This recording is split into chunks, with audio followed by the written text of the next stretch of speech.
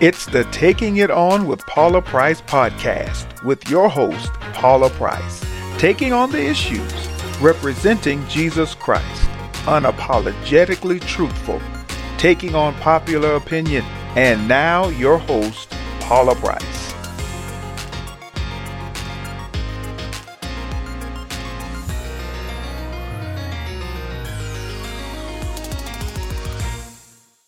I'm going in a slightly different direction, but that's not new to you all, is it? Okay, because see, weekly, you don't know what you're going to get. What are we calling manna from heaven? We don't know. But I'm going to be almost sacrilegious in the doctrinal sense, not in the Jesus sense. Almost sacrilegious. And so today is entitled, Why I Won't Pray for Revival.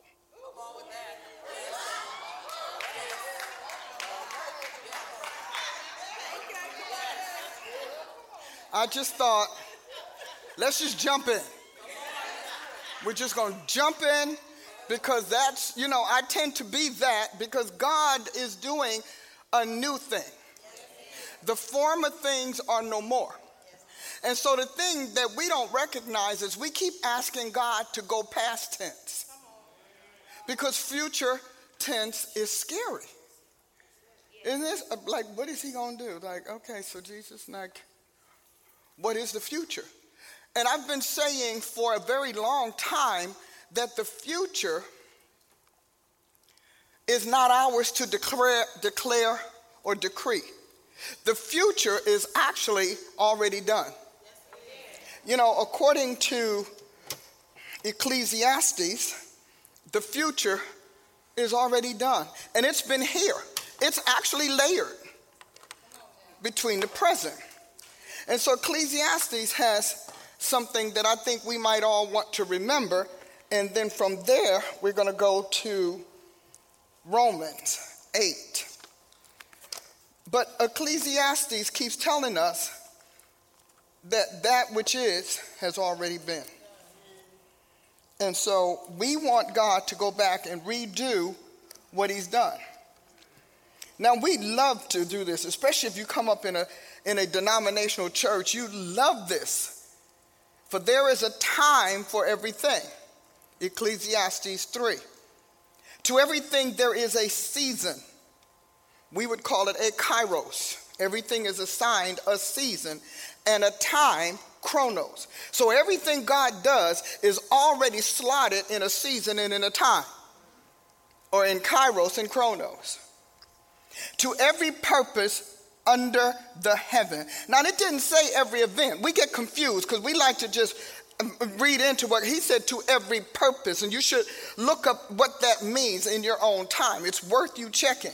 It says, and then we have a time to be born. Everything has a time to be born and a time to die. Everything has a time to plant and a time to pluck up that which is planted. A time to kill and a time to heal. A time to break down and a time to build up. A time to weep and a time to laugh. A time to mourn and a time to dance. A time to cast away stones and a time to gather stones. We are the lively stones of the Holy Ghost. I thought you'd like that. To gather stones together, a time to embrace and a time to refrain from embracing, a time to get and a time to lose, a time to keep and a time to cast away. Some of the hoarders would like that one. All right, a time to rend and a time to sow, a time to keep silence. Didn't say silent, keep silence, and a time to speak. A time to love and a time to hate, a time of war and a time of peace. And what profit he that worketh in that wherein he labors? I have seen the travail which God hath given to the sons of men to be exercised in it. He's made everything beautiful in its time. And so I like the way he goes down to verse 14. I know that whatever God does, it shall be forever. Nothing can be put to it or added to it, nor anything taken away from it. And God does it that humans may fear before him. In verse 15, that which has been is now. We are already at the past. we are already the past. As we are entering the planet, we are entering God's past tense. As we're living our lives, we're living his past tense. So that is one reason why humans are always future-minded. Because we already past tense. We jumped in. We like to think that we are creating something that maybe wasn't before. But like he said, that which has been is now, and that which is to be has already been. And God requires that which is past. Now, you should think about that. Everything that we are loving on is past tense for God. We are actually giving our lives, selling our souls for past tense. So it is important for you to understand that as we stand as God's seed, as God's offspring, we are always past, present, and future, which is what makes us internally eternal. So I wake up at 3-something in the morning because you know Jesus Christ is the Holy Ghost, and the Holy Ghost does not need sleep. We have prayed. See, some of us, we know. I keep wondering, for God, why can't you just, what's wrong with daylight? What? You know, I mean, what is the problem with daylight? Does anybody hear me? I mean, this man likes midnight, 3 o'clock in the morning. And there he goes. Sleep does not argue with God. Did anybody ever notice that sleep does not argue with the Lord? Sleep is like, I'm out. I am done. He has something to say, and I cannot stand in the way. And you can toss and turn for 2 hours. Is anybody hearing me?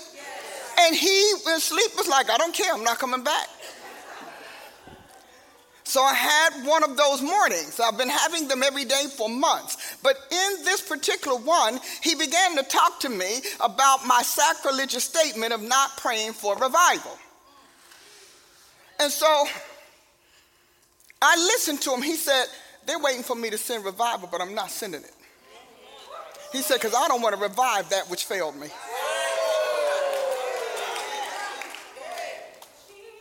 See, you know, when you're God, you don't get afraid to say. You're like, you know, I'm like, God, if I say that, you understand? He said, I am not sending revival the way they know it. Don't pray for it. I don't want to revive folks who didn't want to learn me. Why would I want to do that? I don't want to revive people who did not treat me as holy, who were sacrilegious. Why do I want to do that? I am not going to revive what brought me to this place in human history, what brought the planet to its knees. So God said to me, my word, we like revival because it's just, I don't know, it's nice. It's habitual. So we like revival because of that. But God says, pray for the quickening. But what is he quickening? Is this all right? How many of y'all all upset already? You know, I like the saints. Some of you know the saints get upset early. They start out. You say, they say upset. So the question becomes revival, evangelical, charismatic, or apocalyptic. Because see, God says he doesn't do the same thing twice, the same way. Now we want to say it because we want to package it the way we're familiar.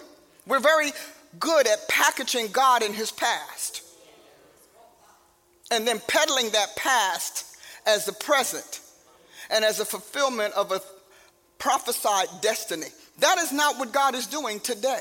Now, I completely forgot it, but you know, Jesus remembers because, well, you are Jesus. You know, can you imagine Jesus say, oops, I forgot? We'd be so scared. We'd be like, oh, if he forgot, man, I don't have a prayer. I mean, if his mind didn't hold on to it, my mind has no chance. So, you know, I like being who I am, and I am a real apostle. And the more I recognize that, what the distinction of an apostle is versus a pastor or an evangelist or even a prophet, when you recognize a distinction, it's different. Apostles are apocalyptic. True ones are. Okay? Now we have the apostles to the church, and they're custodial and superintendent. And so they keep the churches going just a little bit, step up from the bishop. And so me and God talk. Okay, let me get this right. Romans 8, we're going to talk. I want to read to you Romans 8. 14. It's extensive. Get your Bible. I'm reading because I know y'all got all them different translations out there, and God only knows what's going to come up. You know, when I really want us to read in unison, I have to put it on the screen because we can't do unison with the books in our, which was part of the strategy. For as many as are led by the Spirit of God, these are the sons or children of God. For ye have not received the spirit of bondage again to fear, but ye have received the spirit of adoption, whereby we cry, Abba, Father. Now, what was adopted? If we've got a new creation spirit, what was adopted? Our souls. God adopted our souls from this world to his, from Satan to Jesus Christ. So when you got that new creation spirit, you were adopted in Jesus Christ. You were taken out of the spirit of this world and put into the spirit of Christ. The Spirit itself bears witness with our spirit that we are the children of God. And if children, then heirs, heirs of God and joint heirs with Christ, if so be that we suffer with him, that we may also, what? Glorified together. Now, hear this.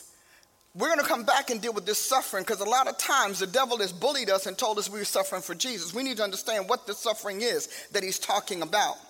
For I reckon that the sufferings of this present time are not worthy to be compared with the glory which shall be revealed. Under that word revealed in your Bible, write apocalypto. We can just sum it up, apocalypsed. Okay? Which shall be revealed in us. For the earnest expectation of the creation waits for the manifestation of the sons of God. Now, one of the things that we want to clear up is, I understand that they write sons. You notice it seems like it's kind of fluctuating, but a son was once a seed. So when you see son, write seed. See, seed's a little different than a gender.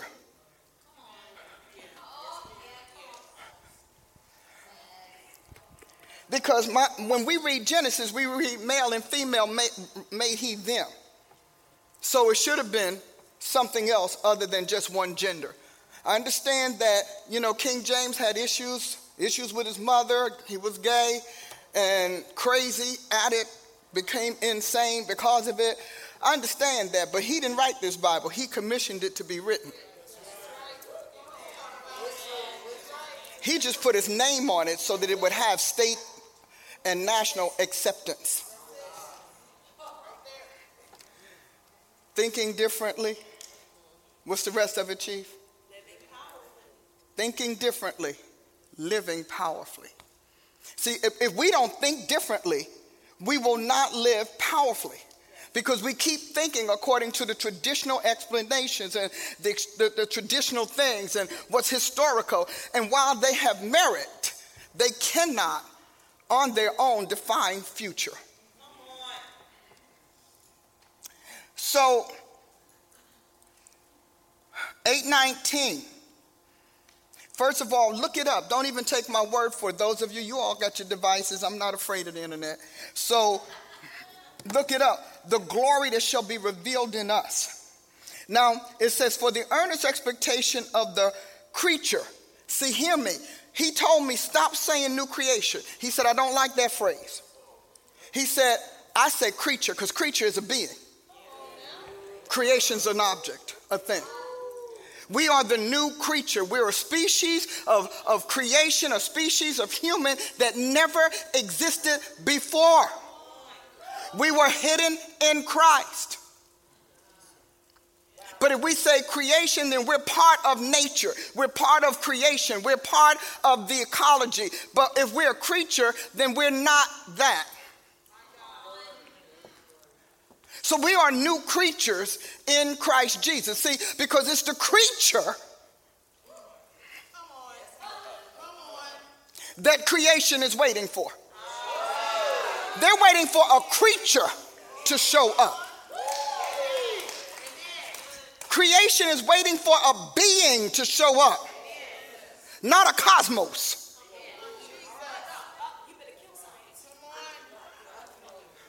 Creation is waiting for a being, the person of Jesus Christ, or the seed of Christ, or the offspring of Christ. So you have to understand that as long as we say we're a new creation, then we're part of the cosmos, and that's no different than the pagans. Because the pagans are part of the universe. We don't know what part. Kind of dangerous out there. I can't imagine why somebody wants to lay claim to that. When I watch all of those science shows, cosmos, the universe is crazy. It's crazier than the planets. They're out there fighting. One constellation is sucking up another one. One wormhole is taking in another one. One black hole is doing something else. And I'm thinking, what? It's violent out there. Because that is not the cosmos the Creator made. You know, science can be as obnoxious as any other field, but it can also have its own God complex. Science today has a God complex. We could do better than him. Here's the thing. Science is not working on what God gave Adam. Science is working on what Adam gave Satan.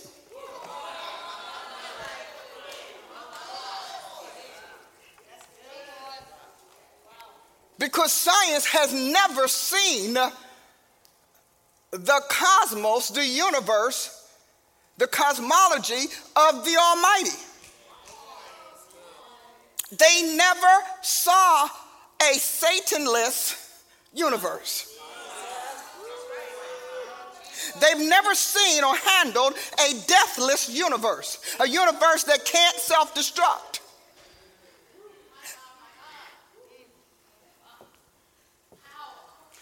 As a matter of fact, once Adam sold out, God took that earth and that heaven and backed it up and stored it away.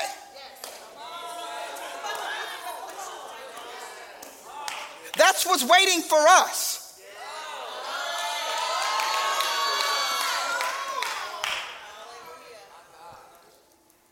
He has a new earth. And the new earth doesn't even have in its vocabulary death. Like it's not in its vocabulary. It's not in any cell, not in any molecule, not in any atom. It has an atomic life that is deathless.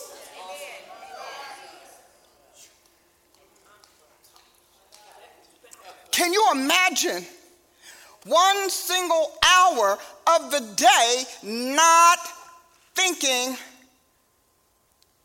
like a death-bound person? Can you imagine how many things would you jump off if you knew you couldn't die? Okay? How many flames could you walk through if you knew you couldn't burn?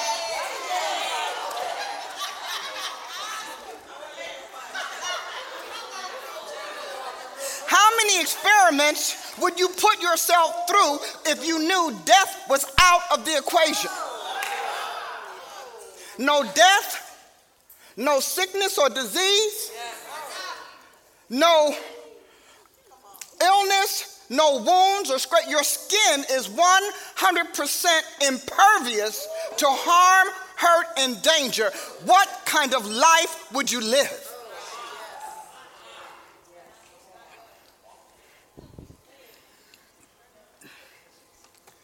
Because that's the life Jesus had. Death was put on Jesus in Gethsemane. Up until that point, he had no obstacles. He had no barriers. He had no limitations. He had no denied access. I need you to get that, and that's Jesus with Mary's soul.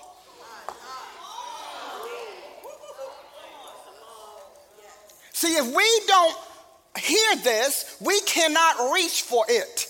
We have been talked out of wanting it. You know, the demons have more access than us? I think not. I do not accept that. So when we start thinking about revival instead of quickening, we are missing it, because revival leaves it all on God. But quickening brings it all alive in us.